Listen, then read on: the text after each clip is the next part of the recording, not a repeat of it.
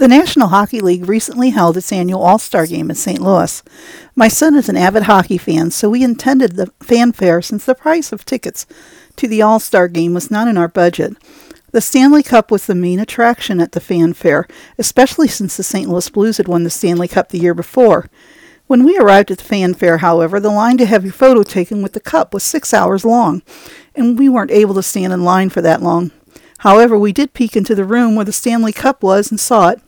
I thought Major League Baseball had a lot of trophies, but the NHL has many more. Per NHL.com, NHL has 21 trophies, and all but 2 of them were on display at FanFest, in pretty cases with lights. Trophies are made of metal and plastic, and in the NFL they're made out of wood and metal. Trophies can be destroyed or stolen.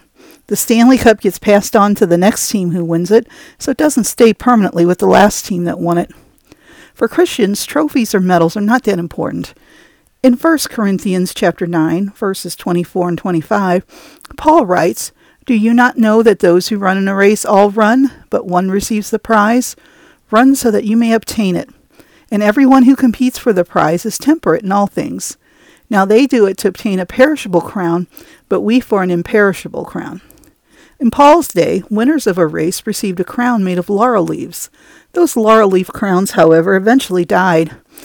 But Christians, however, receive an imperishable crown, that is, one that does not die.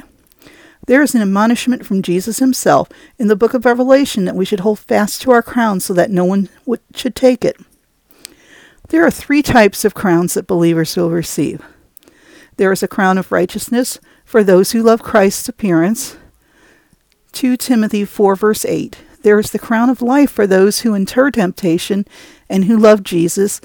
James chapter 1 verse 12, and for those who are faithful unto death. Revelation chapter 2 verse 10. Finally, there is the crown of glory which does not fade away, which we receive when the shepherd appears. 1 Peter chapter 5 verse 4. But the accolade that is most important is when Jesus welcomes us to heaven and says, "Well done, good and faithful servant." Those encouraging words from our Savior are more important than any trophies, medals, or crown. Thanks for listening. See you next time.